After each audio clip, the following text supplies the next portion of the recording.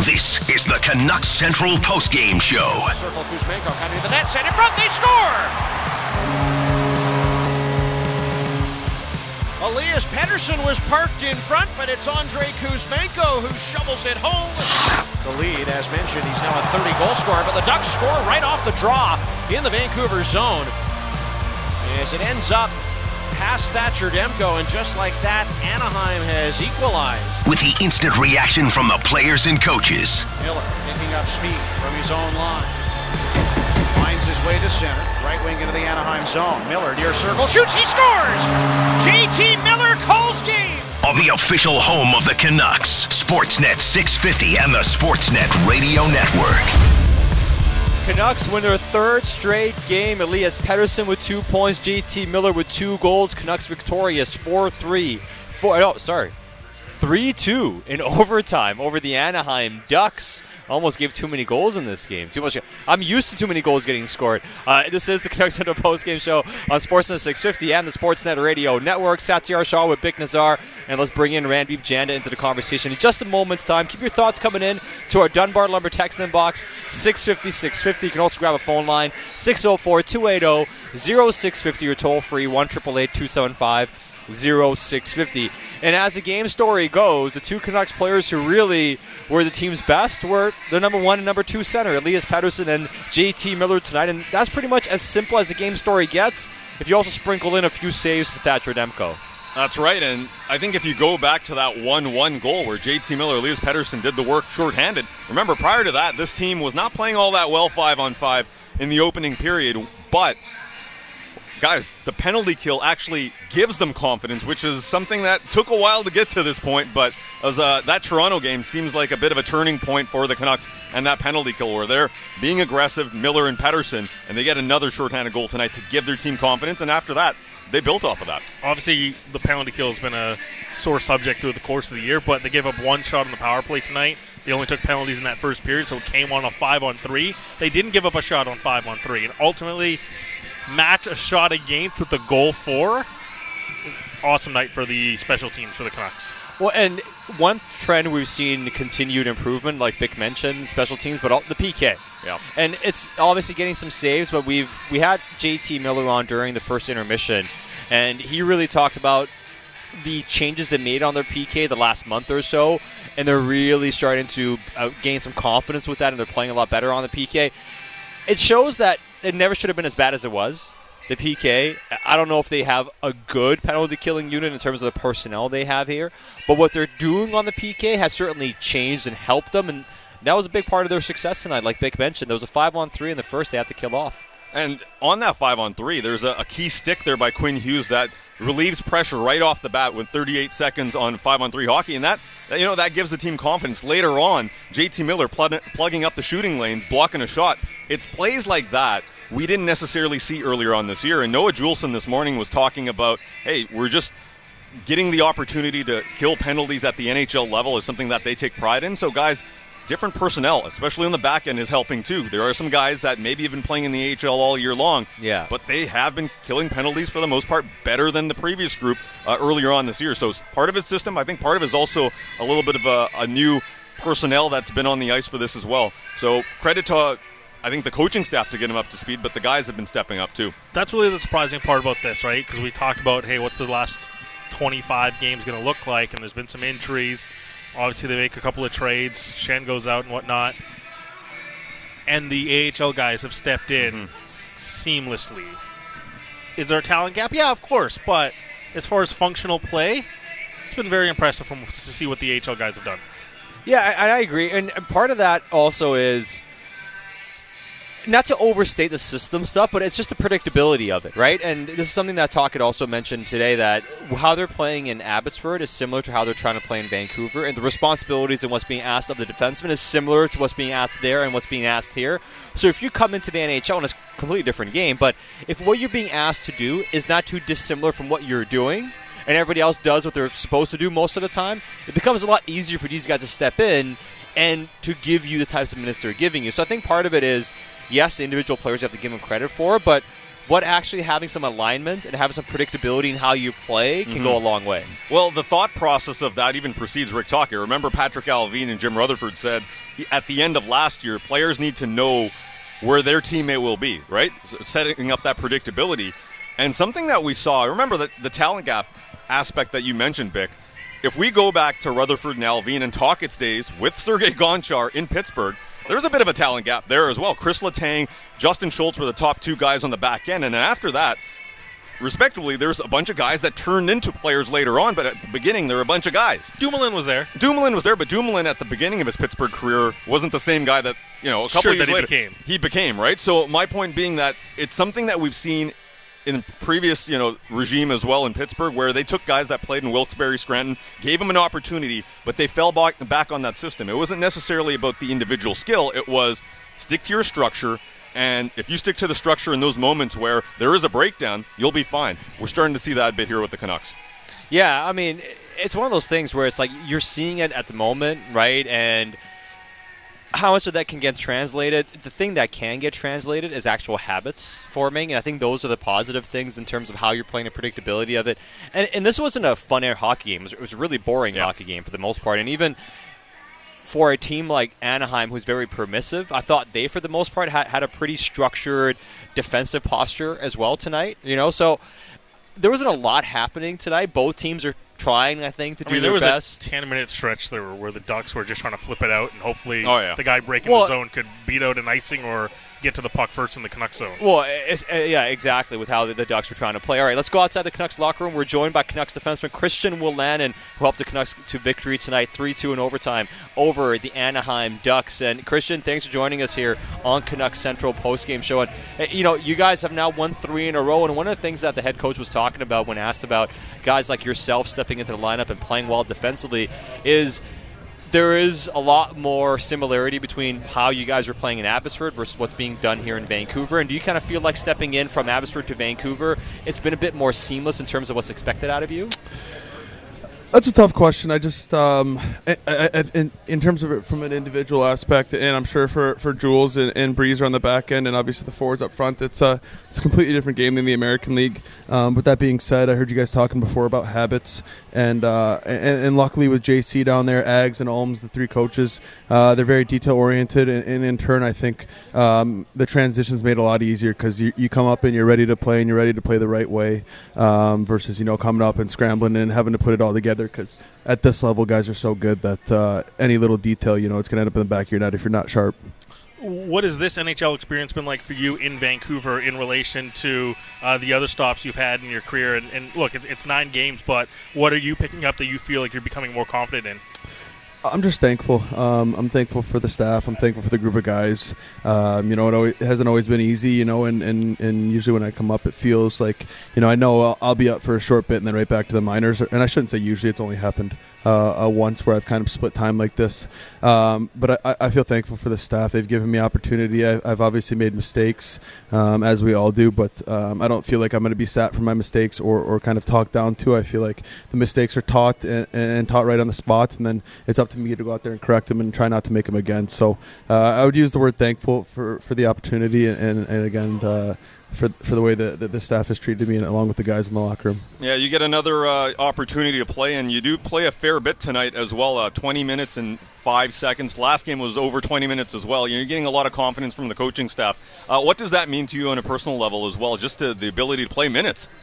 Well, I think it's I think most guys could say this, but in my own experiences, the more I'm able to be into the game and kind of find a groove and some rhythm to the game, I think the better I play. And like I said, when you go out there and you know that if you make a mistake and it's not a glaring one, and you're working hard to correct it, you're going to get another shot to go back out there. And as a player, I think that's all you can ask for. And I've always kind of, like I said, I think everybody can say this, so I'm not special, but I always think that if I can play over, 13 to 15 minutes and get into a groove and kind of not sit too much and just continue to go out there every third shift or every second shift, wherever it might be, I'm confident in my abilities to help this team win hockey games. You've obviously had a couple of stretches with Ottawa where you played more games in the NHL for over a stretch, but it's 10 games now with Vancouver since coming up. And based on what we've seen, you've played really well. Do you feel like your game is at a different level today than when it's been before? Like, do you think you're on the verge of playing your best hockey here at the NHL level?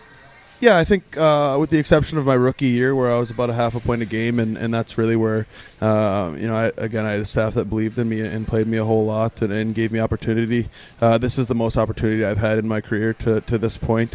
And again, I can't give enough credit to the staff for believing in me and giving me opportunity. And as for prime and whatever, playing my best hockey, I think I've sat a lot the last few years, so I'm kind of just getting back into the rhythm of things. And it started in Abbotsford again, so credit to them. And I'm thankful that it's carrying on to this level. And like I said, the most important thing is winning hockey games, and I think we've been doing a good job of that. Hey, Christian, thanks for your time, man. Good on getting to victory, and hopefully you guys keep doing good things the rest of the season. Thank you guys for having me. You got it. That's Christian Wolanin, Canucks defenseman, talking about his game. And his game has been notable, right, in terms of how well he's played. And people are texting in saying, safe to say the Canucks are not missing OEL. And I would say this. The only thing I would say is, and I think Christian Wolanin has been fantastic, he played 20 minutes tonight. Yep. That's like, he hasn't really had too many games where he's played 20 minutes for Vancouver. It's a different ask when your minutes go up and your responsibilities go up, and he's done really well in a somewhat of a sheltered role so far. Tonight a bit more, and I think that was impressive. It is the Anaheim Ducks, of course. I don't want to get too ahead and say, this guy can play every day in the NHL on a good team, maybe even has potential to be more than that.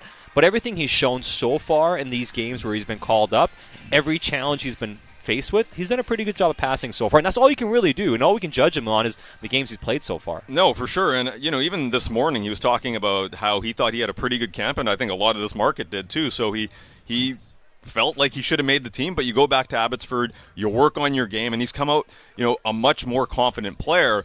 What I like about his game is that the ability to skate, right? You just when we're making that comparison with Oliver Ekman-Larsson at this point in his career, yeah, this is a guy that has offensive upside. He can make that pass, but the ability to skate right now, Christian Wolanin is giving them something different. And guys, on a personal level as well, just those ups and downs of thinking you can make it to the NHL. You mentioned the Ottawa experience and being humbled and going down to the AHL and working back and forth. It's great to see him, to be playing at the NHL level. But guys, I think he is offering something different with the skating ability that, at this point in his career, Oliver Ekman-Larsson did not have.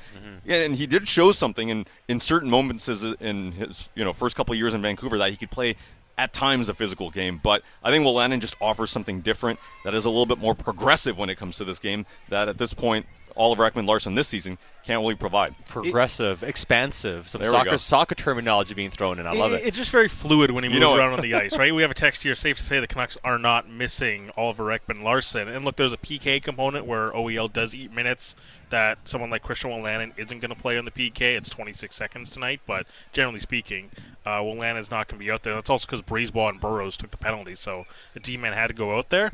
But 5-on-5, someone like Wolanin, to what you're talking about, the skating, just he maybe not the most explosive skater and maybe not as lateral dynamic as Quinn Hughes, but he just gets about the ice all the time, and he's ticking along with the play perfectly. He's in the right spots, and it's just defensive awareness is the thing that's really got to round out and work on it in the summer, and hopefully he comes back because I think there's a player there.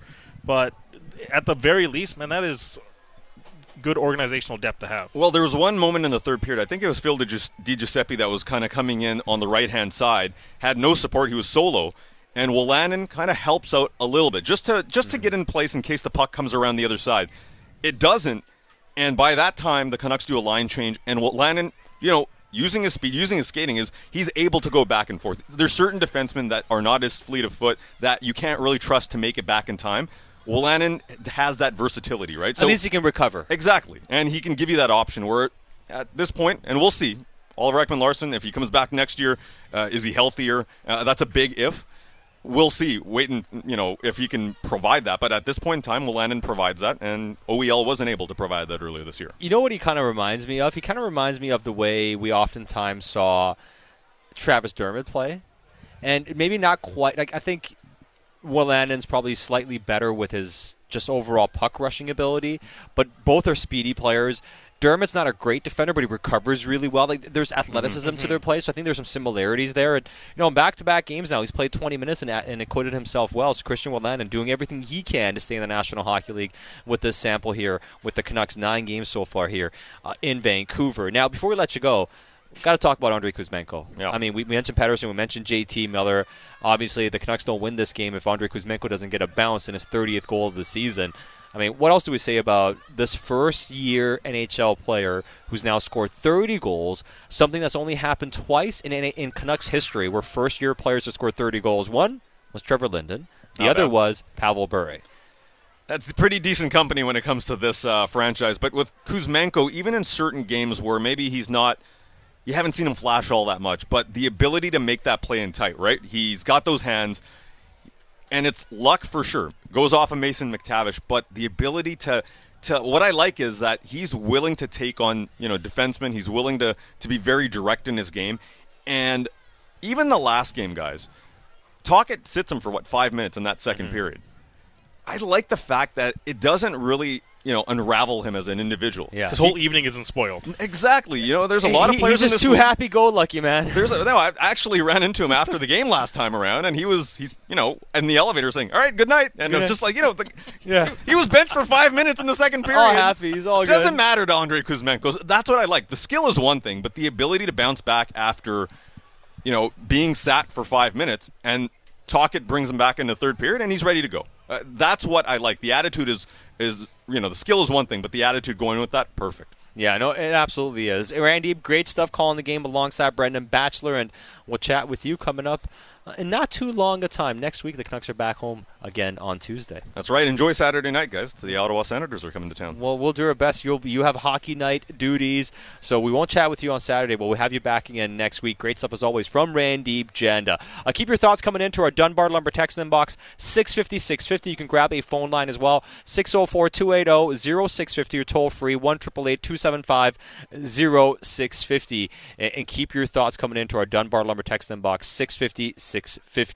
A lot of the takes on the tank going wrong. Justin the Coot says, Tank Nation is absolutely missing OEL. That's one text. And this one says, stupid Canucks going to go on a winning streak. It will not help us land Bedard. Stop winning now.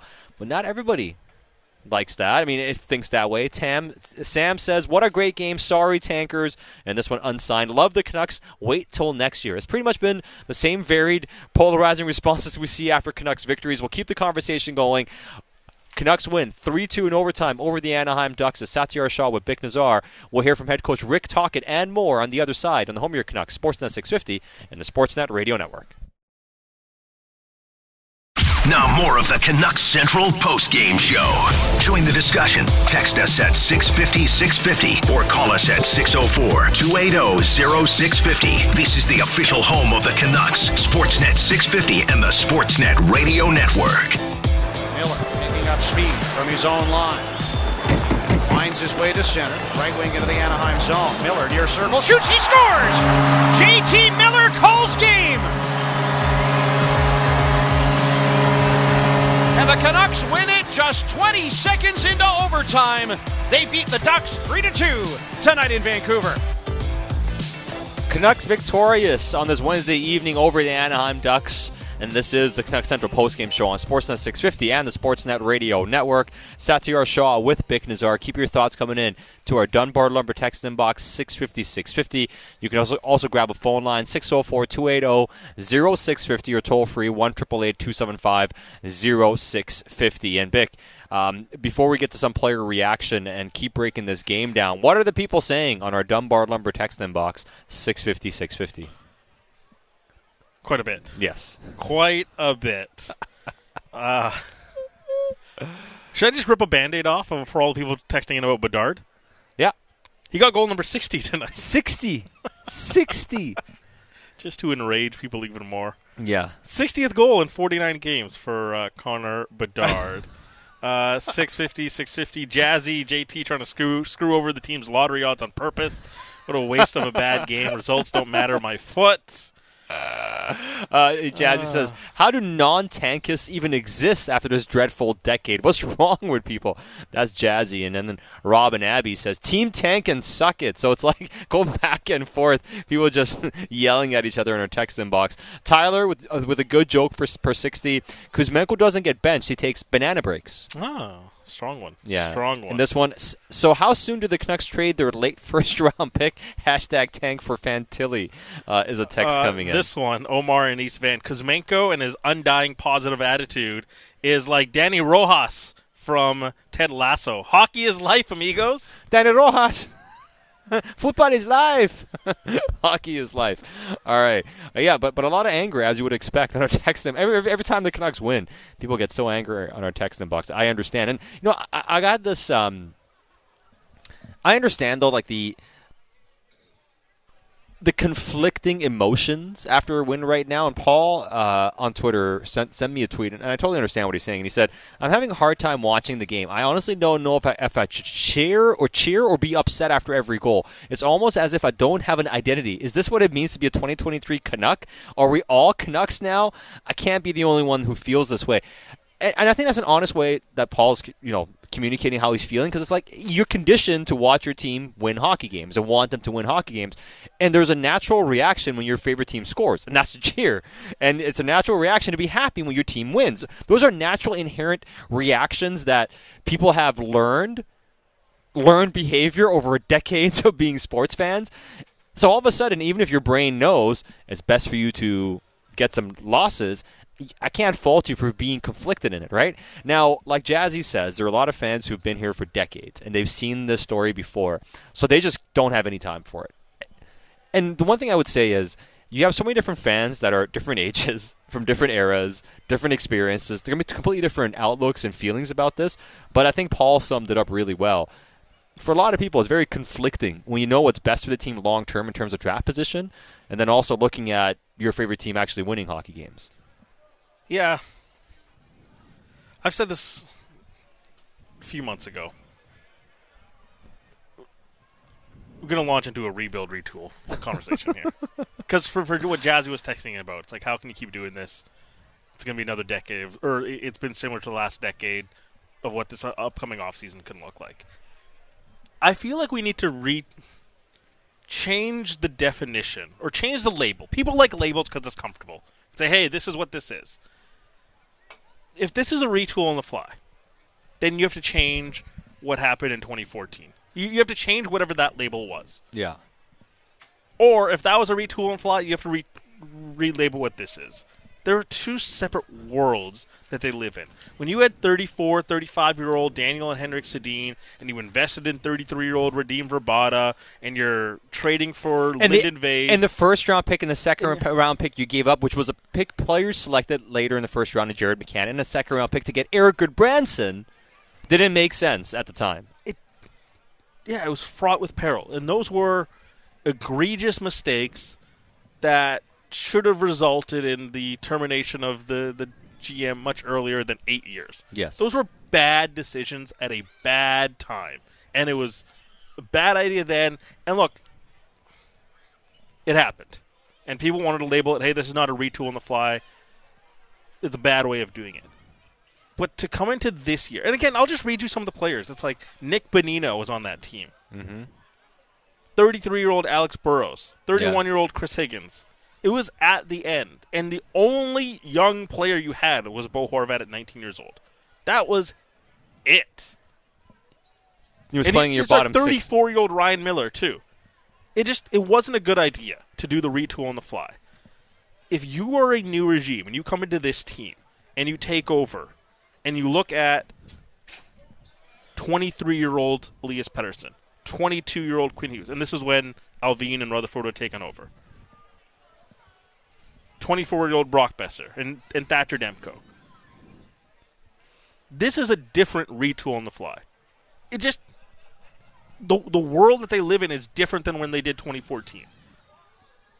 They shouldn't have done it then. That doesn't mean they shouldn't do it now. Well, and I think ultimately what it comes down to is, are you trying to expedite things again a bit too soon when you can wait 6 months to a year, which I think is a fair thing. We and you talked can have about misguided ambition, absolutely. Yeah, right. And I think that's part of it. And the other part of it is, you're right. It's a different regime, different circumstances, but there's also the one constant in terms of it being the same ownership that's looked for the same thing. And I think that's what people look at and say, well, we've seen the same constant, the same type of planet. It's failed before. Why will it work this time?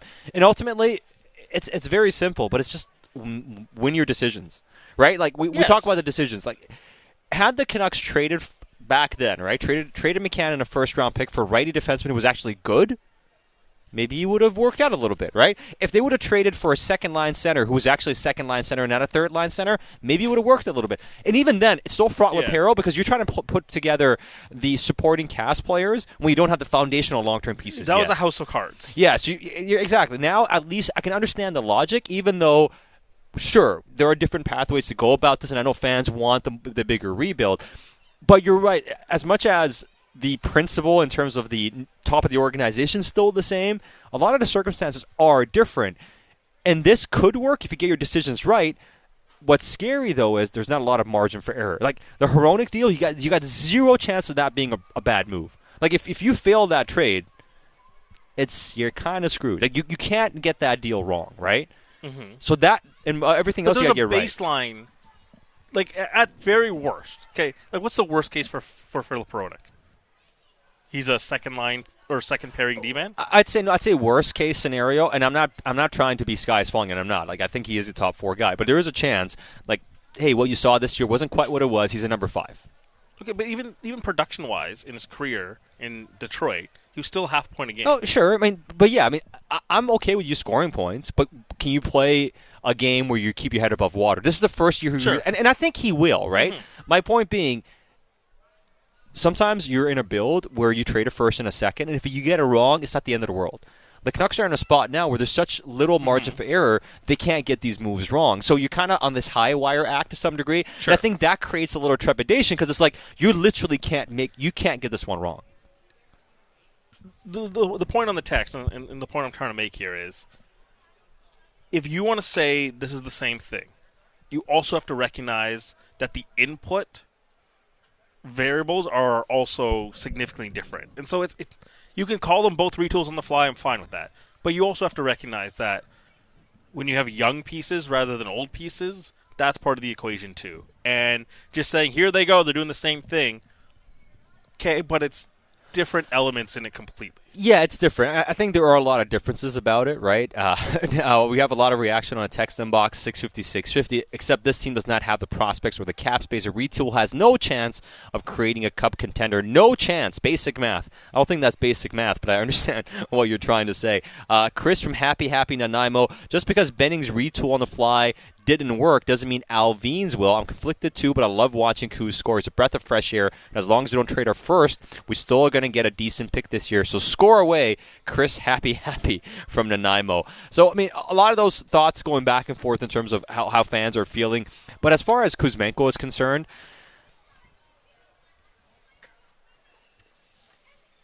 30 goals now. In terms of what we thought he was going to be and what he continues to show that he is and can be, what should we shift our sights towards in terms of our expectations for Andrei Kuzmenko from this point on? Do this again. If he winds up with 36 goals this year, the bar is still going to be 30 next year. Because even if with some levels of regression, right, like 36, if he drops down to 25, that's pretty stark. The goal should be, especially if he's getting first-line minutes and power play one time, the goal should still be 30 goals. Mm-hmm. And also, this isn't a young guy. He's going to be, sure, second-year player, but it's not like he's going to be 21 years old and dealing with success. Like, he's an older man. You should understand as a professional, this is what I have to do, get my body ready. This is what I have to do, I have to be mentally engaged. Sure, some money's going to come your way, but my expectation as a veteran professional player, maybe not a veteran in the NHL, my expectation is still 30 goals next year for Andrei Kuzmenko. Mm-hmm. Well, I think 30 goals is the expectation for sure. The one thing I do believe he can provide more of, and we saw some of the plays tonight, the playmaking overall. He seems like a smart enough player that if teams crowd him, he'll find the open space to the open guy. But the thing I like about him, too, as much as he looks for a shot, he tries to get things going, how often do you see him get his shots blocked or force shots? If it's not there, he'll find the opening. And that's what's exciting to me about Kuzmenko. I think there's another layer in his playmaking that we haven't really seen yet, that I don't think has been forced out of him quite yet. Why would you say that? Sorry, what happens? What has to happen for that to occur? I think I think part of it is right now he's getting a lot of space to get his shot off, mm-hmm. right? what's going to happen is teams are going to defend him a bit differently. Sure. And I think based on a lot of that, a lot of his play is going to be, okay, teams are going to be will make it difficult for me to get my shot off. How do I help facilitate the play? And I saw a couple times where his vision is right there and it's very, very obvious what he's looking to do. So I think that level of his game, once you get into next year, if teams adjust to him, I think he can take another step playmaking-wise. Because if you go back to watching him in the KHL when he had more time with the puck, and you look to facilitate play, he's actually a really good playmaker, has really good vision from the half wall as well. He's really focused in on finding the soft spots and scoring goals and doing all those things because that's essentially all he's been asked to do. I think there's more there in terms of taking the game on. I think we've seen more of that anytime he's been forced to play on the third line when he's the only real driver on a line. He's able to still create some of that. And I'm not saying take away from Pettersson, but as he becomes more and more confident, I think there's more growth to his game that's potential there.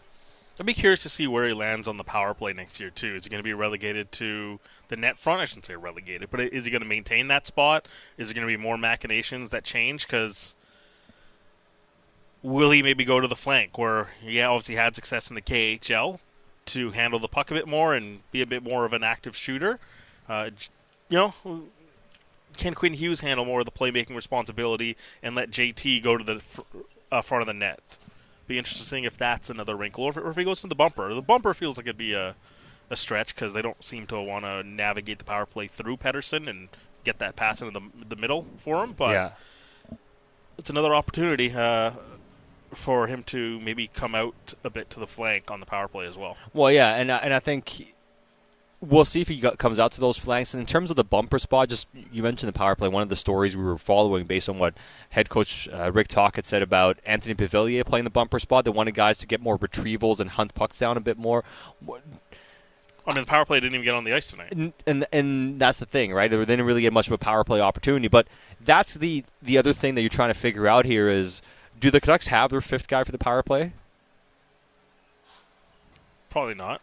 Like, is Pavillier the ideal guy? Probably not long term. It's probably not Besser, especially with his place in the organization. Same thing with Garland, obviously. Mikheyev has a good shot. He can hunt pucks, but is his shot good enough in that spot? I guess if Pavillier can play there, why can't Mikheyev? Find me the guy with the draft pick or whatever. Yeah. I don't think that's Mikheyev's spot. I got a couple texts here. This one says, what about Kravtsov in terms of how he's played and what he's done? I think Kravtsov tonight is kind of what we've seen, work in progress. He's raw. He has a lot of tools. What would have to happen for him to take a bigger role on a power play? He plays in the bumper spot on power play 2, or has been since coming over. We had a discussion the other day about JT Miller and long-term line mates for him. The Canucks so desperately need another star player up front, right? Like a star guy next to JT. And maybe the draft pick, we'll see what happens. What's the potential of Kravtsov becoming a player who can play with JT? Can he get 10 points in the league first? Like, let's slow down. Oh, long term. We're looking at long term. I'm not saying like today. We're just talking about like. I'm not even sure. Next year. Oh, I mean, we're talking years down the road. There's a lot of rawness, and I think you can see the intent of what he's trying to do. But there is a ton of rawness to Vitaly Kravtsov's game. It's going to take some work. There's been some exciting things that we can talk about, but I think in the role that he's in right now, that's to me that have success in that role for a season. Because there's a lot of work to do, but you can see the elements that are really exciting. The natural ability to Kravtsov's game. Tonight, 12:45. Is it always consistent? Like one shift he can look fantastic, the next shift you can see the warts, and the next shift it's explosive and you can fly around the ice, and the next shift it just smoothing out the consistency. But he's got elements for sure. But you see it in flashes. Yeah, it's a lot he has to put together. There's a willingness, it seems like, to be there, but how much work does he put into the offseason? And can he stick it out? Like, it may take 2 or 3 years for him to become the player he needs to be. Does he have the patience for it? To grind through it in the NHL to get to that stage. It's hard to exist in this league, man. It really is, right? And I think that's a big part of it. Run Hronek, Hughes, Pettersson, Miller, and Kuz on the power play. I just wonder if they run two defensemen on the same unit. It flies in the face of conventional thinking now. Some teams do it, teams that have a couple of D men. ultimately, I'd be surprised if he'd do it here, but I do understand the pull to want Hronek's shot, his righty bomb, on the power play. Like, I get why people would want it, because if you can set up a point shot with a right point shot, we've seen it here in the past, like whether it was guys like Sammy Salo, right? I mean, sure, that's a real deadly weapon from the point. If you have a right-hand shot, that's heavy. But it kind of needs to be your quarterback. Yeah, so my question was going to be, where's Quinn Hughes then? Yeah, and I think what that does is, if you want to put Hronek on the half wall to get a shot off, then he's not a facilitator, then it doesn't make sense. Like we saw the Sharks do that with Burns and Carlson. Didn't work out very well. It had moments. It could be explosive, but it wasn't probably what they envisioned. You really don't need to overthink this. Yeah. Quinn Hughes with the power play, 4 forwards. We really don't need to overthink this. No, 100%, right? There are a lot of things you kind of look at, and I just don't think it's going to get there. This text says the Canucks need players to outperform their contracts. How many players do the Canucks have that could potentially outperform their contracts? I think, in 2 years, Demko has 3 years, he can outperform his contract. I think Hughes is outperforming his contract right now. When Pettersson gets an extension, it'll be difficult when it's in double digits. But, yeah, I mean, they also need to get some value contracts. Like, you look at Hronek, how did they get him signed? What type of deal is he going to be under? You look at Kuzmenko. They're going to need guys to pop. There's a lot of work this team needs. Nobody's under an illusion you're going to figure this out in one offseason. There's a lot of things that they do have to do. The question is if you believe they have a chance to do so or not at all. And some people believe they have zero chance. Basic math, I just think your math is faulty in that sense. Brandon in Vancouver, for me, the big difference with this management group is I believe in their competence much more. They can actually identify and acquire good players, whereas Benning and Co. got AHL-level talent. That's Brandon in Vancouver texting in. Yeah, that's the thing. They bet on projections and paid a premium for it. They thought Lyndon Vay was going to be an NHLer. They thought Sven Baertschi was going to be a regular NHLer.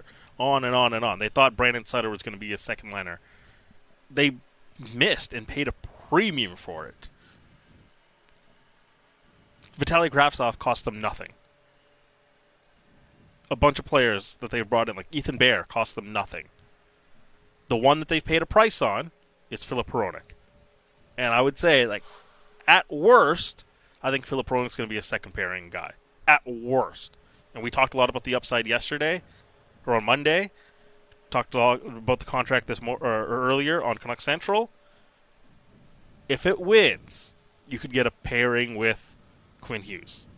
And that's why the contract is really interesting. And we had the text about how many guys can outperform their contract. If you sign Filip Hronek this summer, and then pair him with Quinn Hughes, there's a way to get that to outperform his contract. Well, and I think part of it, too, is what if Kuzmenko is here long-term, what does his long-term deal look like? And Curtis Olin says almost every second-year player has a regression, and that's what's going to be interesting about Kuzmenko next year because his shooting percentage is super high. He might be a better player next year, just not be as productive. And that's what I kind of wonder, are there other layers to his game if his goal-scoring goes down? And I think the playmaking could emerge. But in terms of getting him to a contract, if they want to negotiate an extension next year and he has an okay year, could that be a contract you sign? That's a 3 or 4 year extension, if not longer, that he can outperform. Those are things you're going to have to hit on, right, for them to be able to take that step. Keep your thoughts coming into our text inbox, 650-650. Like this one, isn't Bedard going to get the spot on the power play next year? Jokes per 60. You hope so. Certainly. Some people say it's not going to happen. They'll never win Bedard. Some believe it might happen. We'll get to more of your text messages, but coming up next, head coach Rick Tocchet as the Canucks Central postgame show rolls on. Canucks win 3-2 in overtime over the Anaheim Ducks. It's Sat and Pick on the home of your Canucks, Sportsnet 650 and the Sportsnet Radio Network. Back to more Canucks Central postgame show coverage. This is where you talk Canucks on the official home of the Canucks, Sportsnet 650 and the Sportsnet Radio Network. Canucks win the draw, get it down the ice. Pettersson in front for Miller, shorthanded, he scores!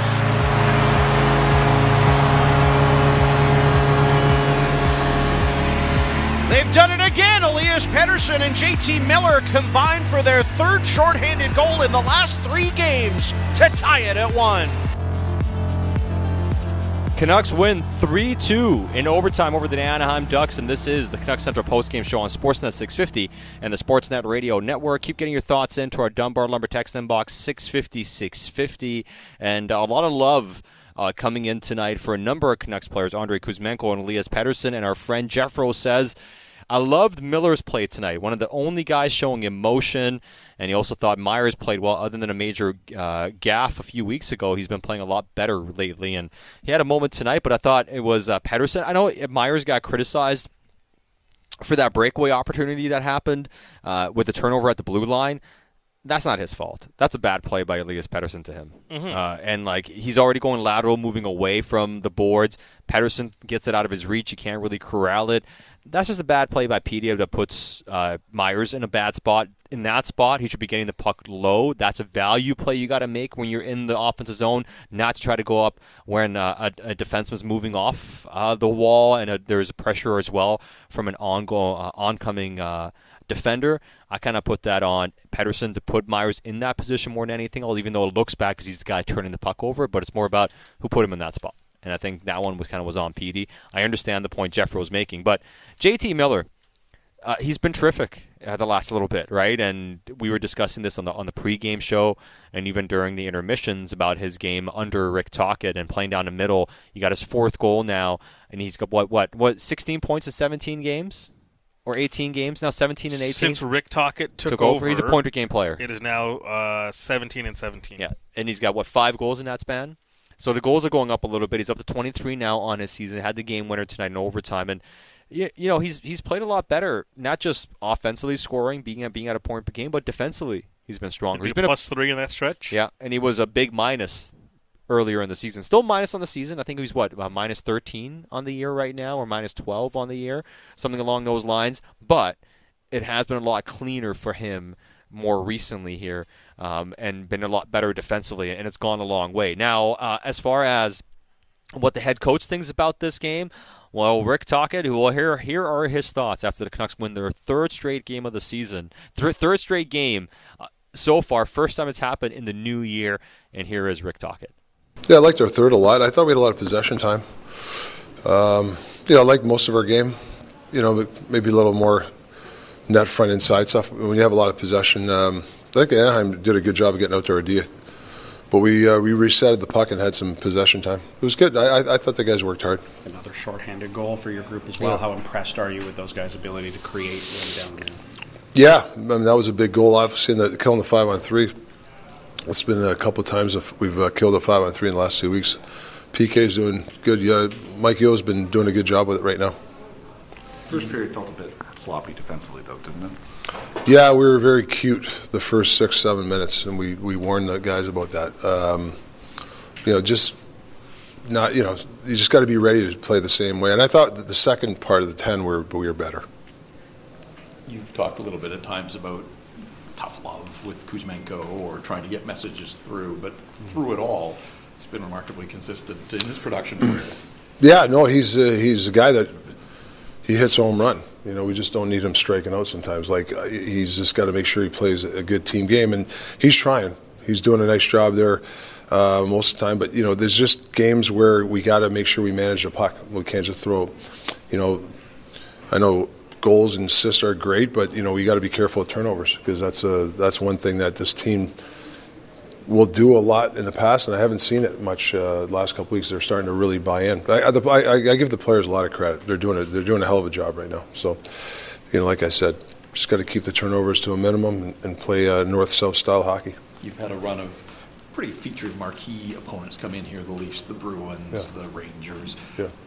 There's going to be nights where maybe the atmosphere and the enthusiasm isn't in the building. Kind of felt that way early on. Do guys have to find a way to generate their own?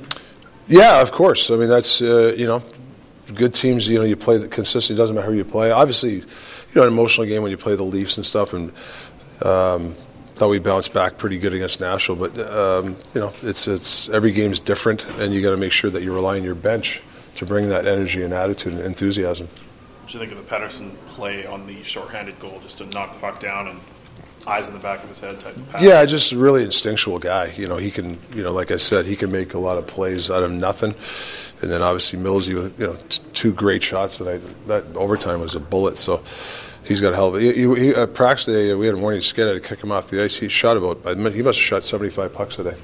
So hard work pays off, right? What do you think about the offense that's coming from the penalty kill. I mean, JT said they're not trying to create offense; they're just trying to kill penalties. But the opportunities seem to keep coming to those two guys. Yeah, I thought they put pressure on. There's time and place.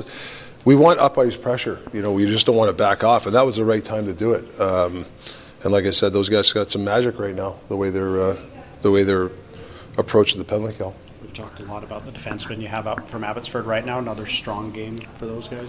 Yeah, collectively, yeah. Husey went down there. He got a puck in the mouth, and we went with 5 for a while, and then Husey came out and obviously gave us some life. But yeah, they're listening to the guy, Footy and Sergey, and they're sponges. They want to know. They're learning. They're always in the video room. They're working after practice. I give them a lot of credit because, they want to make the NHL, and they're looking for a spot. So we'll see what happens. Back-to-back 20-minute games for Christian Wolanin. What have you seen from him and the growth over the 9 games that he's played? Yeah, I think he's down in the minors he was all-star and he had 40, 50 points. You can tell that he's good with the puck, good first pass. I kind of like his poise sometimes. On the blue and walking the blue line. That's tough when when forwards are coming flying at you, and he's got the poise to make a play. And his breakouts, I thought he hit the pocket 3 times and under pressure. That's when it's working, is when you can hit that pocket under pressure. If you're a team that can do that, that can really help against an aggressive forecheck. That was something the guys were, I think, struggling with, was hitting the pocket before you showed up. Was there a piece of advice or direction, or was there something that you said you think that's connected that wasn't connecting before? Well, it's a little bit of system stuff. They were doing a couple of things that I don't like, so I switched, and they're buying into it. To be honest with you, and it's working. To me, if you can, I'm a breakout type of guy. If you can be really good on the breakout and you can hit that pocket, obviously, you're going to hit the wall, and there's going to be some reverses and dinks, and I call it dinks or whatever. But if you can hit that pocket consistently, it really takes a steam out of the forecheck. It really does on the other team. So you're right. I saw about 4 really nice ones tonight. It's simple stuff, but it's, I guess. Well, it's repetition too. It's system and repetition, and being able to, and communication. You got to talk. You have to make sure you talk a lot, and I'm hearing more voices than I've heard in a long time. Rick, is Philip Hronik in town? Yeah, he's here. Yeah, he worked out. Have you got a chance to talk to him now, and is there an update on timeline of? I don't know the exact timeline. It's probably definitely a week to week type of thing. But he worked out today in the gym. So I can't wait to see him play. We're excited. Another puck moving. Guy's got a bomb. So looking forward to it. And when the power play has been such an important offensive catalyst for this team, how nice was it tonight to see enough goals to win with no power play opportunities? Yeah, I think obviously you can't always rely on your power play to win games, and we didn't have one tonight, and we still won the game. Yeah, we got a very good power play, but we can't rely on it to win us games all the time. You got to win 5-on-5, and like I said, that was a game where not a lot of penalties, and it was just a 5-on-5 game, which is nice sometimes. When you don't force the other team into taking a penalty, does that concern you that maybe you're not pushing the tempo enough? No, not really. I thought we had a lot of ozone time.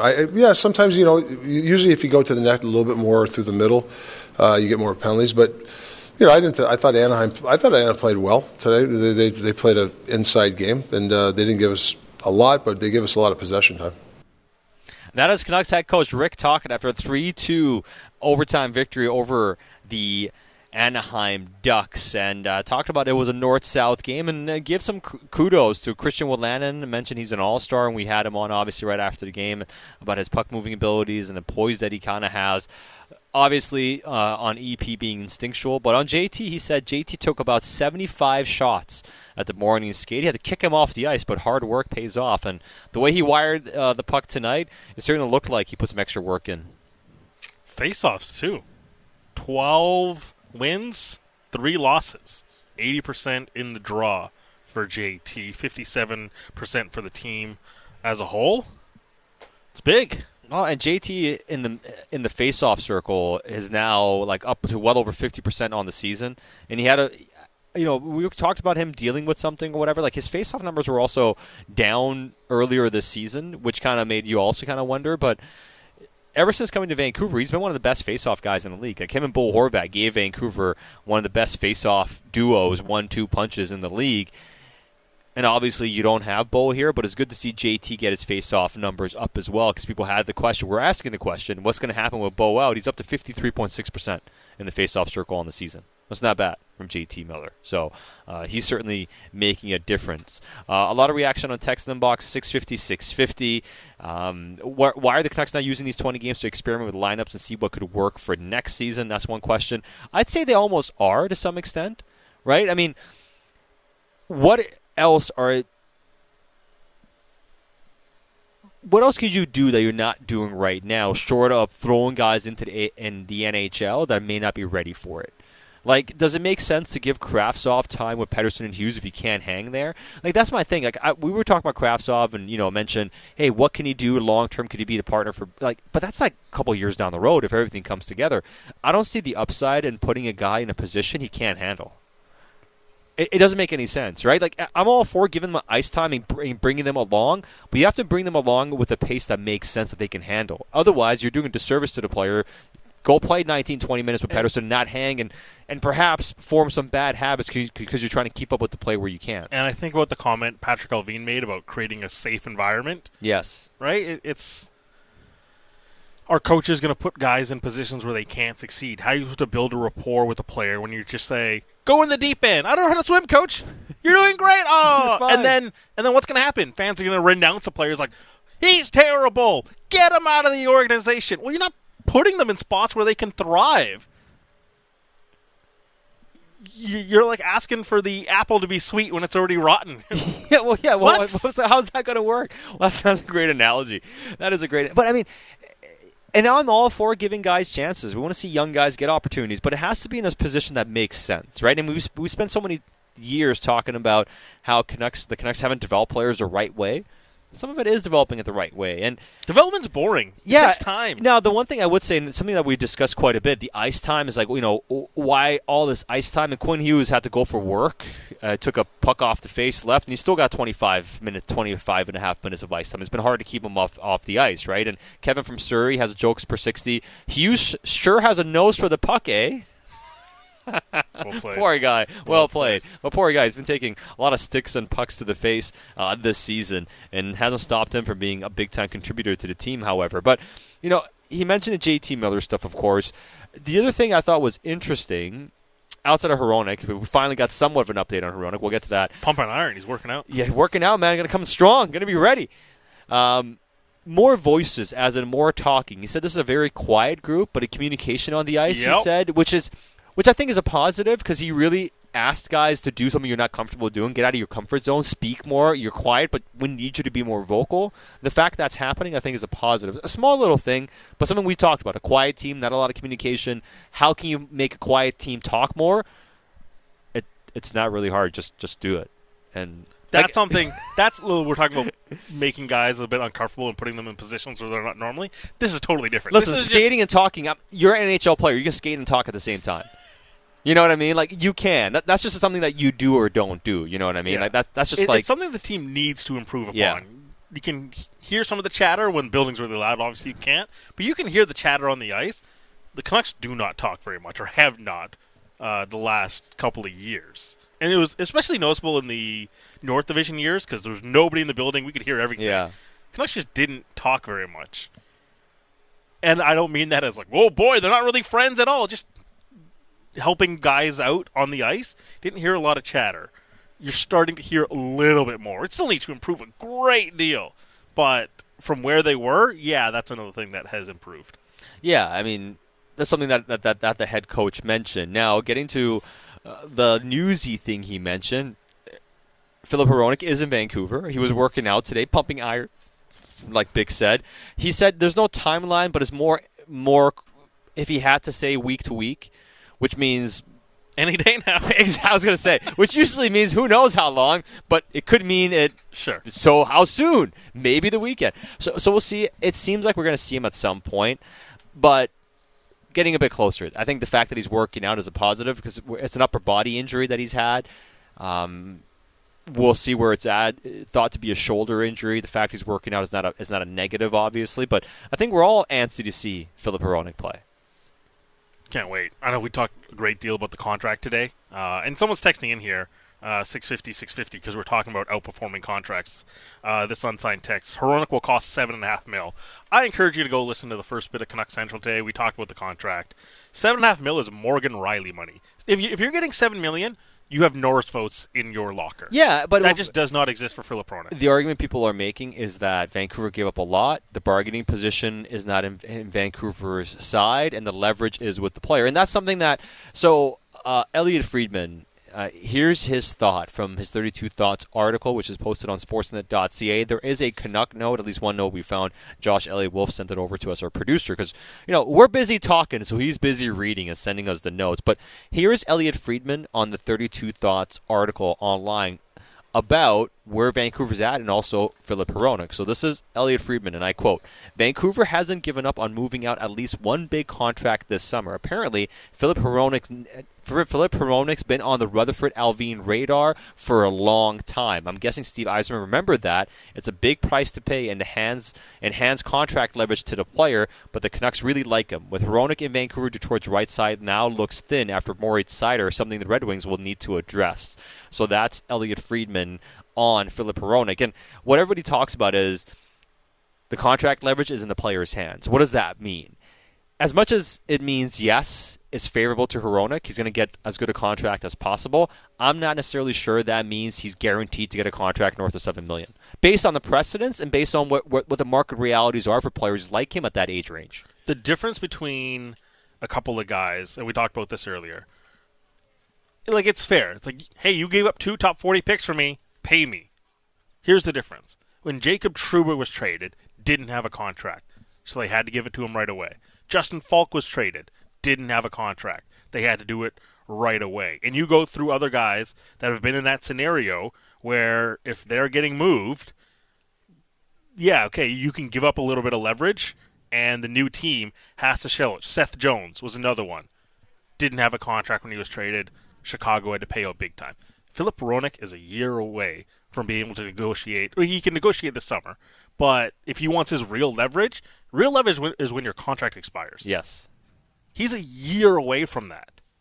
And as time goes by, you're going to lose some of that leverage because now your usage, your precedent of data of how you play on the ice increases. And the Canucks will be able to point out and be like, hey, we traded you for this. Now there's proof of performance where you were kind of the same guy. They can control that usage too, where if he plays on a second line outside of Quinn Hughes, second pair outside of Quinn Hughes, doesn't get power play one time. Like, if Filip Hronek has the same season that he's always had, which is about 35 to 45 points, some shortened years because of COVID. But a lot of power play one time during that stretch. Yes. If he essentially performs at his 5-on-5 rate, which is about 1 point for 60 minutes, it comes out to about 27 points even strength, and then let's say another 10 to 14 on power play 2, whatever. If he has a sub 40-point year, where is he going to be able to claim $7 million for? Or like 7 times. And here's the number. Like, he can sign an 8-year deal at $6.25 million. That's $50 million in total. A lot of money. That's like quadrupling his career earnings, which is still huge. So ultimately, we'll see what happens. And the reason we had this discussion, because there's a lot of discourse about how the Canucks have to pay Hronek $7 to $8 million per year. And we're like, is that actually true? So we dug into it. Bick really went deep on the numbers. So I suggest go and check it out on the Canucks Central feed to get an understanding of what we meant in terms of where the money could be going. Long story short, I'm excited to see the player. Yeah, very excited to see him. There are some stylistic fits that counter off of Quinn Hughes. Mm-hmm. And for the rest of this season, I'd like to see him play with Quinn Hughes. I don't know if that's going to be a reality for next year. But there are elements to his game that I'm excited to see the defensive side of his game. Because I think there's offensive potential in him, but I want to see where he is defensively. What kind of strides has he made? Because he is a -87, it should be pointed out. There has obviously been some big struggles in Detroit. So Patrick Allvin wanted to claim that he's made big strides in his defensive game. That's what I want to see when he finally does wear a Canucks uniform. How much of his improvements are sticky that we can see beyond this season? Because if they are, the Canucks could be having another really strong player, and they need somebody on the back end, especially on the right side, and we'll see if Filip Hronek truly is that solution. Dan and Brentwood, I really thought Tocchet was going to be patient and push for details and play everyone like a training camp and not worry about results. Would you play top guys 25, 30 minutes in preseason? No. So why are Hughes and Petey the first in ice time in the entire league under Tocchet? It's like he can't help himself trying to win every game. R.I.P. Team Tank.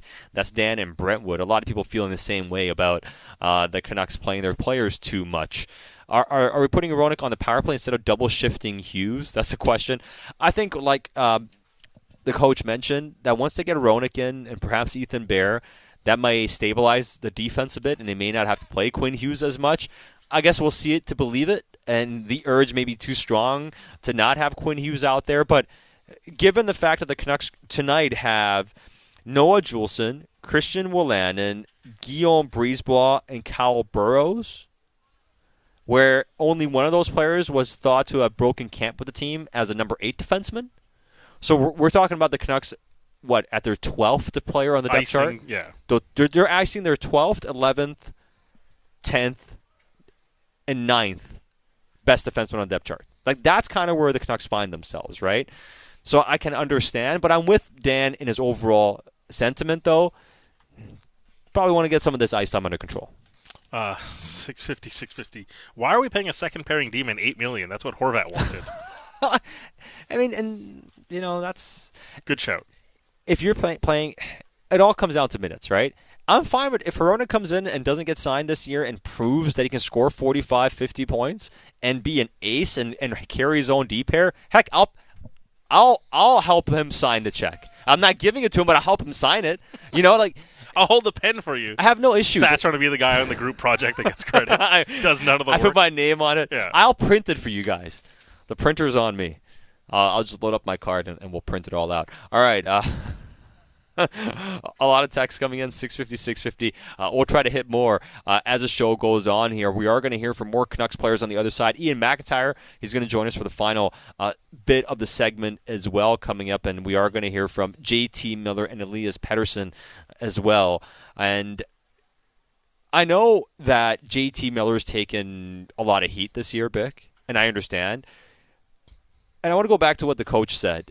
He's been putting in a lot of work, too, though. Like, I know people think he's been lazy, and it's all fair. A lot of criticism for him. But it seems like not only on the ice, but off the ice, especially under Tocchet, where it is JT's really put his best foot forward. Yeah, and I would say a lot of players, right? Like, there's a translation to the improvement during games to what you do before the games. It's an input-output. Suddenly start playing better on the ice, you're probably working better off of the ice as well. Credit to all the teams, or all the players, including JT. And we'll get some more as this post-game show goes on. Canucks win 3-2 in overtime. Sat and Bick on the home of your Canucks, Sportsnet 650.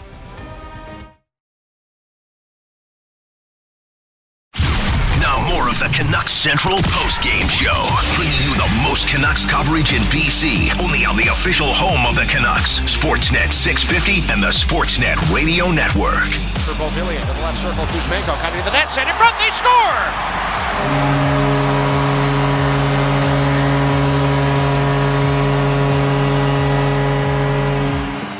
Elias Pettersson was parked in front, but it's Andrei Kuzmenko who shovels it home, and the Canucks take a 2-1 lead. Canucks go on to win 3-2 in overtime over the Anaheim Ducks, and this is the Canucks Central postgame show on Sportsnet 650 and the Sportsnet Radio Network. It's Satira Shah with Bick Nazar, and as always, keep your thoughts coming into our Dunbar Lumber text inbox, 650-650, and a lot of reaction as always coming in.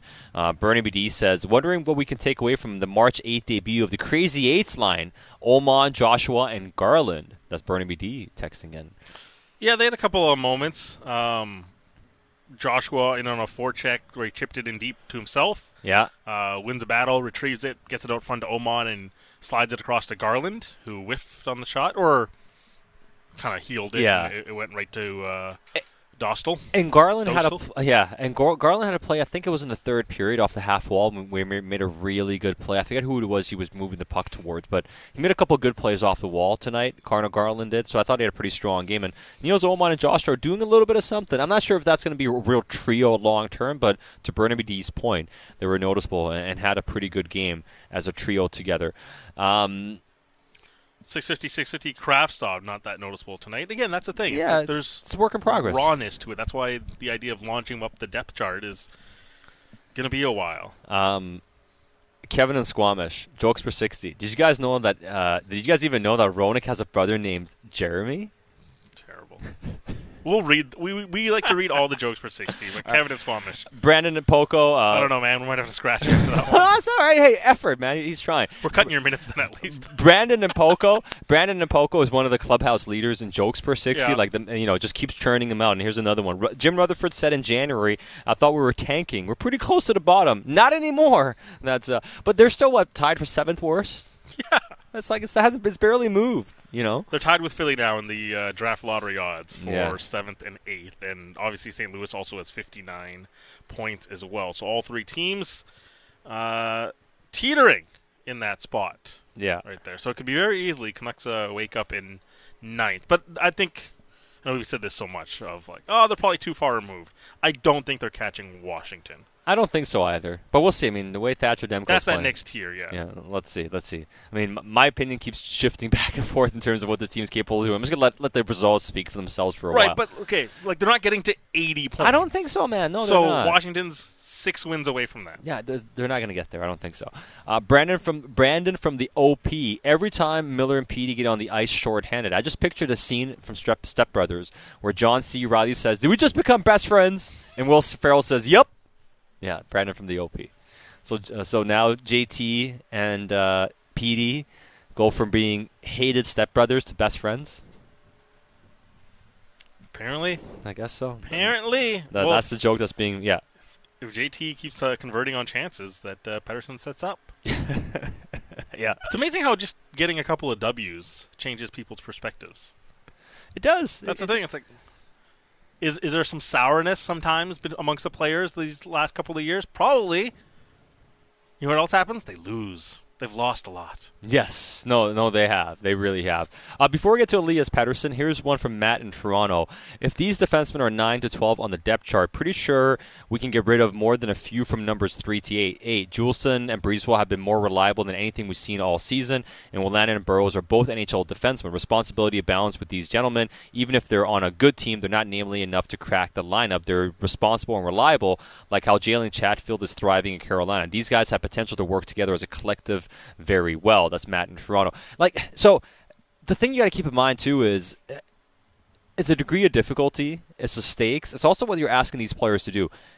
The only way this blue line works is if you're playing Quinn Hughes at least 25 to 28, 30 minutes a game. You can't do that because these guys can't handle those types of minutes. Yeah, Christian Wolanin played 20 minutes tonight and acquitted himself well. He played 20 minutes the other night. Who are the two teams they faced? A Preds team that sold 4 of their good players at the deadline that are going a completely different direction. They were a toothless team the other night. And the Anaheim Ducks, who have the second worst team record in the league. I'm not trying to downplay what these guys are doing, and that's how it comes off. I like a lot what they're doing, and we bring in Wolanin a lot of credit. I would pump the brakes on what you're seeing in a small sample in this circumstance with these defensemen as them being parts of the solution. I'm fine with Juleson coming back on a deal next year, being part of a guy fighting for a spot. I'm fine with Wolanin coming back. I'm fine with Burrows coming back on a cheap deal again next year. Sure, bring these guys back. Let them fight for spots. But I'm not banking on any of these guys breaking camp with the blue line next season. You need to have players at a higher level there. I think part of the reason they look so impressive is the team finally plays some level of cohesive hockey, which I think helps out. And they've played so poorly as a defensive unit this season that this looks like a massive upgrade. But it's still not good enough. I'm going to start calling Filip Hronek the palate cleanser. Mm. Because I think everyone just needs to have their palate cleansed a bit. They've overpaid on Myers and OEL. And you're like, what are you doing? This isn't top 4 D-men. And suddenly what ends up happening is the depth guys who are doing decent, like, oh, these guys, regular NHLers, give them one-way deals, play them. And you've seen the Oscar Fantenbergs, you've seen the Jordy Benz, and you've seen the what other recent D-men have we had here? Whatever, like the depth Derek D-men. Pouliot. Yeah, but I mean that one didn't work at all. Just like the depth D-men that are just like surviving. This idea, it's like, oh, like these guys are regular everyday NHLers, and Brad Hunt, right? Yeah, you can get by with these guys, but is that how you build a D-core? And I think when Filip Hronek arrives, it's just gonna be a palate cleanser. It's like, oh right, this is what a second pairing D-man should look like. This is what another qualified top D-man 4 D-man should look like. Yeah, and when that comes in, you're gonna look at it and say, yeah, those guys were playing minutes, but were they influencing the game? And that's what's important here. Some of these guys can eat up minutes, and I want them, as you said, I want them in the organization. Yeah, organizational depth, great. And every time Kyle Burroughs comes in, smile on his face, active participant, wants to be involved in the game, physical, I get it. Is he eating minutes, or is he influencing the game? And I want to find guys who do the latter. Even on a third pair, you need to find guys who do the latter, or try to find guys who do the latter. And right now, a bunch of the depth players are eating minutes, and they're doing honorable minutes. But that's what it is. Well, it is, right? And I mean, even over this past little while, I mean, Tyler Myers has played considerable minutes. I mean, essentially since Rick Tocchet has taken over, Tyler Myers has played 17 games. He's averaging almost 22 minutes of ice time. He's still minus 12. But he's still playing. Like the coach, even with all those guys here, he's still throwing Myers out 23 minutes tonight, 21 minutes the other night. And he stole a dash most of these nights, 25 minutes, dash 1. Why is he playing him 25 minutes when those other guys are there? Because he still feels like he gives them a better chance. Until we see those players, whether it's a Burroughs or a Willan, and we see Burroughs do it from time to time and has struggled, but until we see those guys get those types of minutes and how they handle it, it's hard to say you're a better team with these guys playing bigger minutes. Wait, sorry, did you say dash 12 since Rick Tocchett's been here? Yeah, last 17. Well, tonight I don't have tonight's game actually. Tyler Myers was even tonight. So he's dash 12 after the last 18 games. He's dash 12, and he has 1 assist over that stretch. Yeah, but his coach is still playing him in these last few games. 22, like he's played back to that Boston game, 24 minutes, 25 and a half, 23, 22.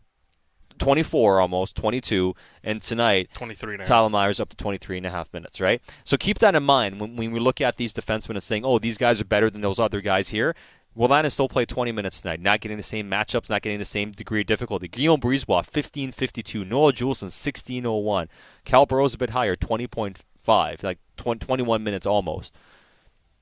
So just keep that in mind. And I like everything they've done, but until we see those guys be thrown into the deep end, it's hard to say what truly Vancouver has in those depth players in terms of being everyday NHL players. Now, up front, the Canucks have been doing their thing offensively all season, and a player who's putting together quite the sensational year, it's Elias Pettersson. He had another 2 helpers on the evening. He is now up to, 81 points on the season now? For Elias Pettersson? I believe it is. 81 points on the season for Elias Pettersson in 62 games. So he's guaranteed to be a point-per-game player this year. And here are his thoughts after the Canucks win 3-2 in overtime over Anaheim. Yeah, it feels good. I think we're doing more good things than bad things. Keep building on it. What did you make of the overall team performance tonight? I think it was we felt we had a lot of ozone time, so we tried to maybe make the perfect play instead of maybe shooting the puck and get pucks to the net. But overall, okay game. But we can do better. Another shorthanded goal. Is there a different mindset now when you guys are killing penalties to even think offense? Yeah, I mean, I think it's a read. See when there is a chance to play offensive on the PK, and. That situation, I felt the goal only had one play, and I was passed it between me, and I was lucky enough to hit my shaft, and I found Miller. So, was that something you'd seen that he was likely to do, or was it just like you said, just? It's just guessing or reading. They only had one guy back, one guy home, and he was behind me, so he had to pass it through me. Luckily, I was able to intercept it. After all the talk about how much the penalty kill has struggled this year, how nice is it to make a positive difference in these games on the PK? Yeah, definitely. I mean, it's been a pretty negative or hasn't been our best aspect during the season. So, but overall, I think we killed a 5-on-3 today, and PK's been a lot better in recent games. You got to 30 the other night. Kuzi gets to 30 tonight. I mean, nobody really knew what to expect from this guy coming in this year. I mean, what kind of accomplishment is 30 goals? I mean, it's huge. I mean, it's his first year. I mean, he showed what skill set he has and what a goal-scoring touch he has. Today was a little lucky off their skates, but he's just a pure goal scorer. On the short-handed play, when did you spot JT, or did you hear him? When did you know he was in the slot? Before I passed him. But no, I had a feeling he would be there. And I looked up and he was wide open. So. You now lead the league with 8 short-handed points. Does it make it easier putting up points when you're playing on the PK with a guy like JT? Yeah, definitely. I mean, my pass wasn't the best to him, but I still find a way to score it. So yeah. And how nice is it to have 3 wins in a row at home in front of the fans? Yeah, it's nice. I mean, we haven't performed and as we wanted this year, so I'm happy we got 3 wins for them now. That is Canucks forward Elias Pettersson talking about a 3-game winning streak, but said, hey, they can still do a lot of things better than what they did tonight. And clearly, I mean, as much as we've talked about the incremental improvements and a lot of things the Canucks have done that is better, I don't think anybody should rationally believe this team has quote-unquote figured it out or that, they're close to turning the corner in a massive way. A lot of positives are there, right? And I've tried very hard to not use this phrase, but I got to pull it out again. Multiple things can be true at the same time. You can make incremental improvements. You can take steps in the right direction. You can start building habits. You can start getting players to define roles and creating a better environment, a safer space, like you mentioned, Vic, in terms of allowing players to be the best versions of themselves, and still understand that work is in the very early stages and still needs a lot of more time and attention for it to be complete in terms of that progress with the players that are currently here, their development, and the steps they have to take. And then the obvious one, the roster construction side of things, the other moves that have to happen, I mean, everything else that has to get done in terms of clearing the money and getting the assets you need to go and find the other pieces this team requires to take that next step. And that's very obviously something they have to do. You can't figure all that out today, right? You can't figure all that out in one offseason, perhaps even. There's a lot of work that has to happen. But as much as a lot of things are positive with how the Canucks have played, we still look at a team that has a lot of trouble doing a lot of basics still. And that's why no matter how much they're working hard and you hear guys be positive about things, I don't think they're fooling themselves into thinking they're a complete team yet. Just look at even their first period tonight. I mean, they gave up what? Well, 3 the first breakaway period chances? Nashville too, yeah. and tonight. I mean, this is a bad Anaheim Ducks team. They could have been up 3-0 in the first few minutes. Max Jones had a breakaway. Ryan Strome had a 2-on-1. And hey, we see what happened. Hey, this team's come back from that before, but they've also showed trouble coming back from games. So the point being, this game could have easily gone ugly early on. The game against Nashville could have still easily gone ugly early on, but Vancouver was able to kind of get themselves back into it and really relied on Thatcher Demko and some, good opportunistic moments for them to win that hockey. I don't think they were necessarily good against Nashville the other night, but they found a way to win that Certainly game. not early. No, right. And tonight, for a lot of the game, they weren't really all that great. And as much as we can talk about systems being improved, there's so much more that has to happen. And I think that's just a reality of where the Canucks find themselves. But, at the same time, I don't want to completely dismiss any little positive they do right now because you are seeing players do things, whether it's Kuzmenko, Pettersson, JT tonight, or even the guys that are coming up, we mentioned Will Lannon on the back end, that do deserve some shine. And even last year, I know some people have texted in and be like, here they go again, late season push, we've seen this. Even last year, we sat here on these post-game shows and we said, you're doing it against some backup goalies, you haven't really performed well, and it was still Thatcher Demko kind of carrying the load, and it was, for some post-game shows we sat here, so that wasn't really that impressive of a performance because the other team was better, but Thatcher Demko was the one that shined. come the offseason, what did management say? They weren't that impressed with the 57 games. Well, and they shouldn't have been. These performances here recently are just functionally better than what we saw last year. Because what we saw last year carried over into this year, and they were playing the same defense, and suddenly Thatcher Demko wasn't a Vezina-level goalie. And I don't need to restate what happened at the beginning of the year. If this carries over, and the intensity also ratchets it up, that's going to be the thing. If they have to up the intensity at the start of next year when guys are coming flying out of the gates to begin the year, that's just what happens across the league. The opening 7-10 games, everyone's charged up, season's back, everyone's going. And then it goes into the little wanes and picks back up later on in the season. But if they match the intensity with this type of overall structure in defensive play, this is the stuff that can carry over. Vibes, which was what last year was, vibes wane.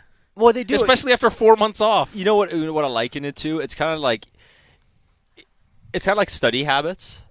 If you're somebody that stays up with your studying, right, and you're following everything, you'll probably do well in your final exam. If you're cramming for your final exam, you might get away with it a couple times, but sometimes you're just not going to be able to cram in, right? And what happens? It's bad habits, and it forms, and at some point it all catches up with you, right? At the very least, if your habits are proper, then you're not relying on this huge cram session at the very end to make or break your entire year. And what happens if you have a bad night right before cramming for your final exam? You're not feeling good. You didn't retain everything. You had a bad sleep. Then you're screwed because you didn't put the work in, right?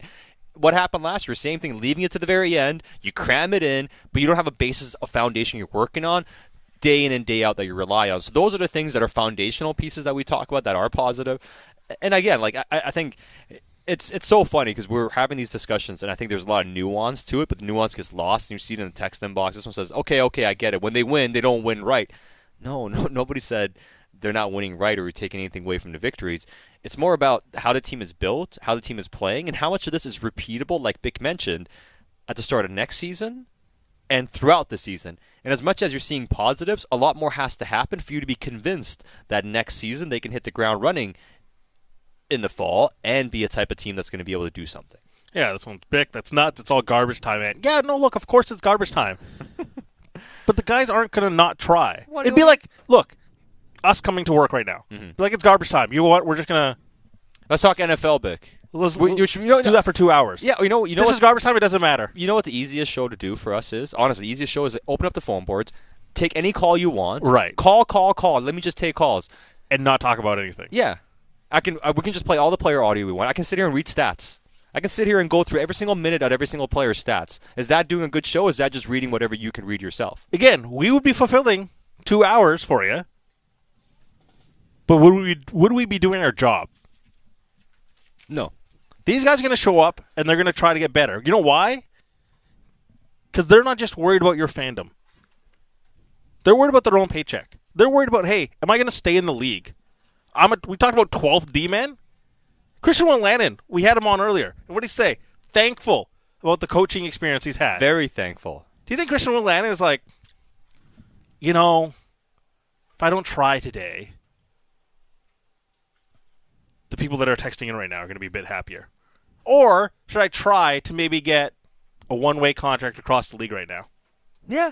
What do you think he's doing? What do you think is important to these players? And that's the thing I don't get. It's like, okay, it's garbage time, and you're frustrated, you're mad. Totally. But you have to respect the ecosystem that this is all in, that your fandom exists in, that these people try for a living. It's their job to do it. And if you don't respect that, then I don't respect your opinion. Simple as that. If you can't get it in your head that these people try, then I don't respect the opinion. Yeah, you know what? Like that's a great take. And the other thing about it too is I'm done living in fear of the people that don't want to try. That only, and also just the nuance again that's being missed here. I mean, it's all garbage time. Yeah, it's garbage time for the season. But what's different between playing vibes hockey last year, where they literally relied on goaltending, even down the stretch when they won a lot of games, they scored goals, but we had discussions with Kevin Woodley where he broke down. He brought the Clear Sights analytics numbers. Said, hey, despite the fact they're winning a scoring more, but like they're still giving up the same types of chances. They're getting saves and they're creating offense, but this is not good hockey. Like this is not. If you play this way, you're not going to be successful. You're not. There were massive warning signs last year. And we talked about them. And we said, hey, for this team next year to take the step, they're going to actually have to do a lot better in that area. They have to find something. They have to hone in on it over training camp, and their systems play has to become more predictable. And if it does, they can be successful, right? If they buy into playing a certain way as a team. That never happened last year. They didn't show any signs of it. Now they're showing some little signs of it. There's some positives, but that's still not going to guarantee that next year it's going to get figured out. But there is a clear difference between what we saw then and what we're seeing now. 650. Renfrew Marco. What is Anaheim saying? Hey, you think the players in Anaheim are psyched? They're excited. They're very excited. Yeah, of course teams will finish in the bottom 5. Yeah, it happens. And they're losing naturally. Yeah, but they're trying. But who's losing on purpose? They're trying. But again, you're right. Like, I'm with you, man. Like, the thing I would try to control more than anything is Thatcher Demko starts. To me, the rest of the season, 2 things. One is don't overplay your guys. I can understand the circumstances for why it's happening, but don't overplay your guys. And the other one is Thatcher Demko getting too many starts. But outside of that, like, I don't. You're asking for okay, but how Marco's just like flooding the inbox right now. But how are you going to finish in the bottom 3? You're I don't asking understand. for certainty when we're talking about things that are probabilities. Yeah, how do you guarantee to finish in the bottom 3? By trying to lose hockey games. Every game, there's odds for every game, right? Like, they're underdogs, favorites. It's probability of who might win. They're still going to try, and some games are going to come out with W's, and some games I don't know how to explain competition to people. It's like there's a 51% chance they might win tonight, and you're asking for 100% chance of defeat. It's not going to happen. It's just, I can't live in that world. All right, he's fired up, and let's bring in Ian McIntyre into the conversation. No time for the intro because we got to get right into it. Exactly. I'm late. I'm sorry. No, hey, listen, you got work to do. The game didn't start till like 7:22, and believe it or not, after that game, it took some work to do some writing to figure out what was that? What exactly are the takeaways from this? Well, and you know what? And I think a lot of fans are frustrated because they want the high pick, right? But there's literally frustration over like, why are these guys trying to win this game? It's like, what are they supposed to do? Yeah. Well, this is for-profit competitive sports. I don't know how else to explain it.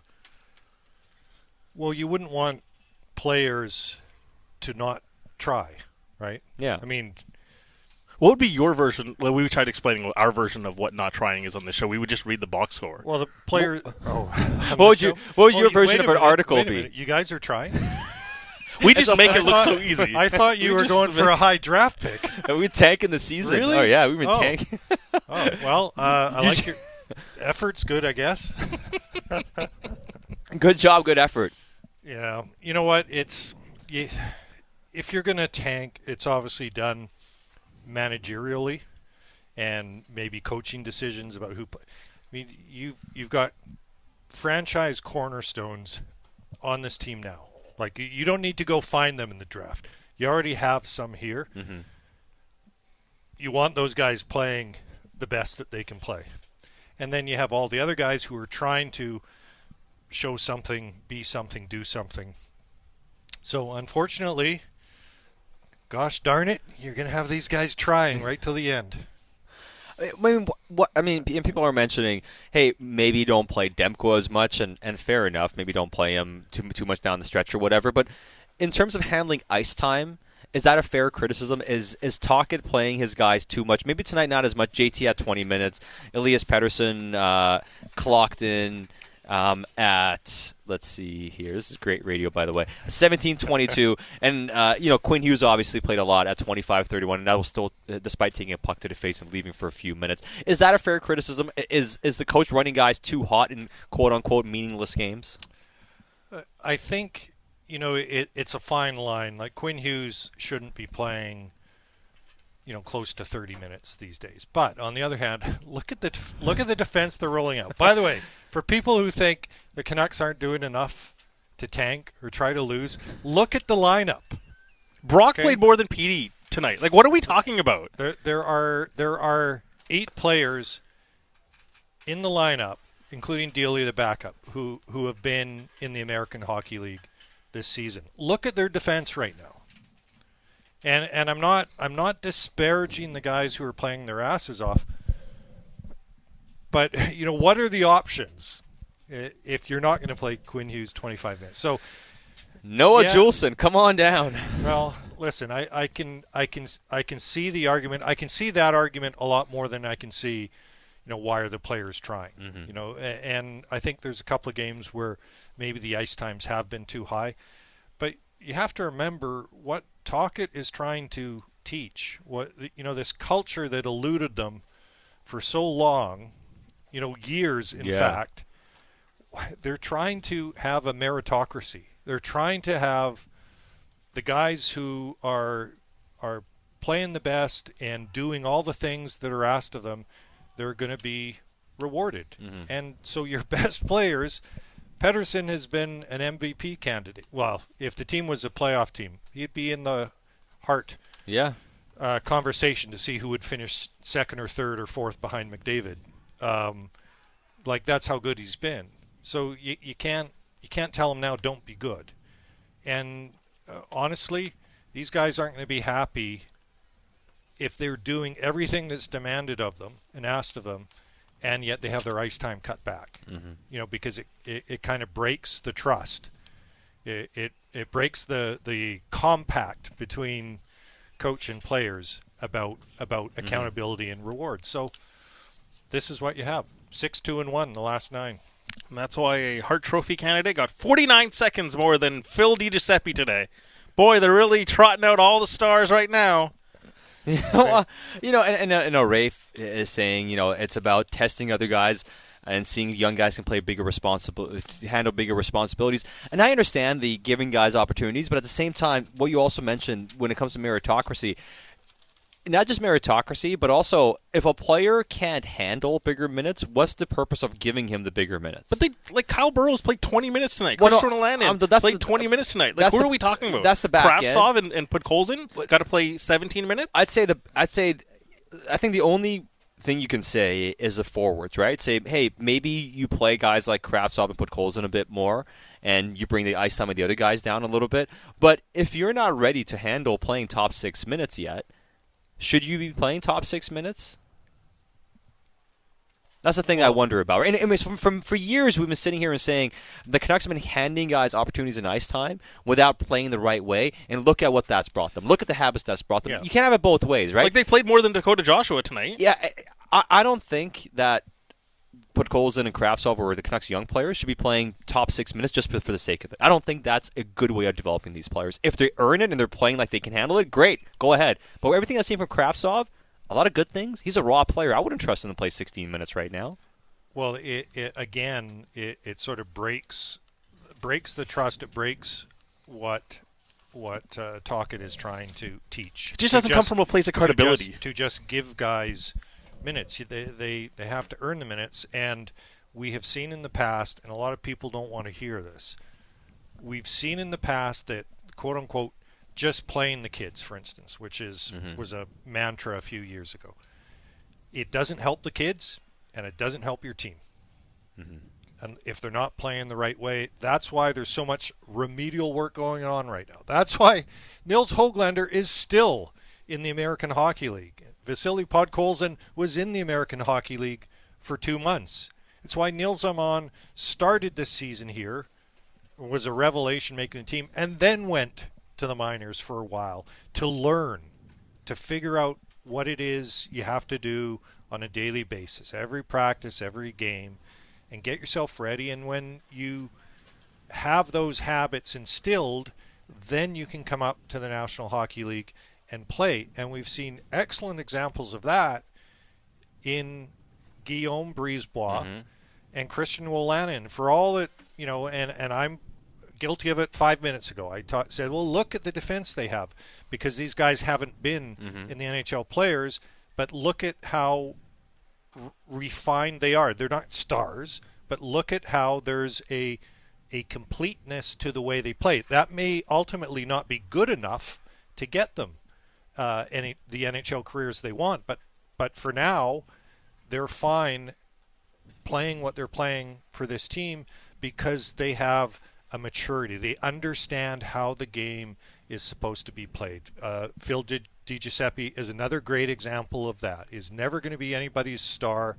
He's still looking for full-time employment, pushing age 30, but he understands what it is he needs to do if he wants to try to have that career. And a lot of these younger guys, all the younger guys, you have to teach them. They're still teaching Kuzmenko. A month ago, he had 10 minutes in a game. Today, he had 15. But 15, I think, is the second lowest he's played since the 10. And in a bunch of games, he's been 18, 19. I think a couple he got to 20 minutes. He's still learning. And look at all the talent that he has. But he's still learning. And he says he's learning. I talked to him after on my own. He says, Tockett's a good coach. And he tells him every day, work, work, work. And he says, this is what I need to do because we want our team to get better.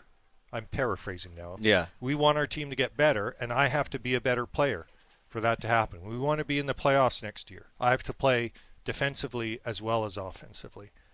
And that's an incredibly talented guy. So you can imagine people with less experience in pro hockey and a lot less talent than what he has, and in some cases less awareness than what Kuzmenko shows, how much teaching has to go on. No, totally, right? And I understand, like Greg says, what does it say about a franchise when for the last 10 years they go on runs when games don't matter? It means they've had a lot of losing here. The team's been really bad for a lot of years, and fans are sick and tired of it. Hey, you've seen the same story, and I don't fault you for thinking it's going to have the same result next year, right? So I understand, but that's what happens when you've been a bad team for the better part of a decade. You don't have a lot of goodwill, and when you've seen the same story about winning some meaningless games, there's a collective eye roll to it, and that's why no matter what we see this year, it all comes down to what do you show us in training camp at the start of next season. Well, you know who the games aren't meaningless to? To whom are these games most important to? Of anybody in the organization? Who's Rick Tocchet? All of this is foundational for next season. He's trying to get a head start. The people who want them just to screw around for the last, month and a week, 5 weeks or so, want them just to experiment, play anyone and whatever, just lose. How is that going to help them be ready in October? Then they go through, if you don't do it now, you'll be doing it then. And you end up losing at the start again. So they're trying to figure out how to play now so that when we all come back here next October, the team is ready to go and they're not playing from behind. They're not chasing like they seem to have been for 50 years. That's how important it is to Tocchet to get the team playing well. And again, he's not trying to win the games. He's trying to get his team playing well. And, of course, if they do that, they have enough talent, they're going to win a lot of games, and we're seeing that. I think, the other thing, in a game like tonight, you really got to work to lose to Anaheim. And I thought Anaheim played better than I thought they would, especially defensively. But it's not easy to lose to Anaheim. No, it's not. And as far as they had 22 shots on goal, it's like that was better than I thought. Well, you're right. I agree with you. They weren't as chaotic in their own zone. Yeah, no. As I thought they might be, and as I've seen them be at times this year. But then the other games recently, you want your team. Don't you want them to compete against Boston? Don't you want them to compete against Minnesota and good teams? Of course you do. No, absolutely. Deep down in your heart of hearts. Yes, absolutely. And, I understand with a lot of reaction on text inbox. We would have gone late because we wanted to make up some extra time here with showed up late. It's all good. I feel shame. It's all good. It's all good. We should have cut your minutes tonight. I know. You know what? Exactly. And I would have deserved it. This should have been a 10-minute night. Well, I think it is a 10-minute. We got it 10 minutes. We have that in common. Exactly. 10 minutes. We did 10 minutes. My wife tonight. told me that I need to shut up because she thinks that I keep talking when you guys are trying to end the show. But I've got so much to say that we just the keep last going 90 on. seconds when we're trying to end the show is actually some of my favorite stuff this year. Oh, okay. Now you're encouraging him. Talking about Ticket to Ride and stories of Ian's career and things like that. Yeah. You got to try Ticket to Ride India. I have. Oh, no, really? I've tried Europe. Yeah. Yeah, Europe's good, but the India-Switzerland expansion pack is fantastic because they're polar opposite kind of games. No, I'm down with that. It sounds good. All right, great stuff as always, Ian. Can't wait to read your latest on Sportsnet.ca. There's a lot of cities on the board. I can imagine. Yeah, I can imagine. Populace of 1.5 billion. I think we've is it gone 2 past billion? 2 now. Is it 2? Wow. Maybe. Really? I haven't looked in a while. Has India passed China? Did I miss this? That happened years ago, yeah. Oh, wow. I World didn't know events, we learn new things. I should have pretended that I knew that because it seems like something I should have known. You didn't know either, Thosat, did I had no idea. Oh, yeah, you're right, 1.5. Oh, Bick doesn't know either. So they haven't Ian, passed. I thought it was past 2. What's China? You know what it is? It's past the show end time. That's the problem here right now. 1.4. What does anyone else have to do this time of night? I don't know. Josh is like, I need to go home. But listen to us. Josh really will. He's like, I need to go home. I could do this all night. Yeah. All right. It's funny. Bick and I were like, we're kind of hitting a wall at 11. Now we get like this the second or third win, whatever you want to call it. All right. Great stuff. Make sure to read Ian's latest on sportsnet.ca. Bick is back to the People Show tomorrow. What's happening? Brad May. May Day. Every Thursday. All right, I'm back on Canucks Central with Dan Riccio and Josh Elliott-Wolf taking the day off. And also special thanks to Josh and Lena here and all of you listening and being part of the post-game show on the home of your Canucks, Sportsnet 650.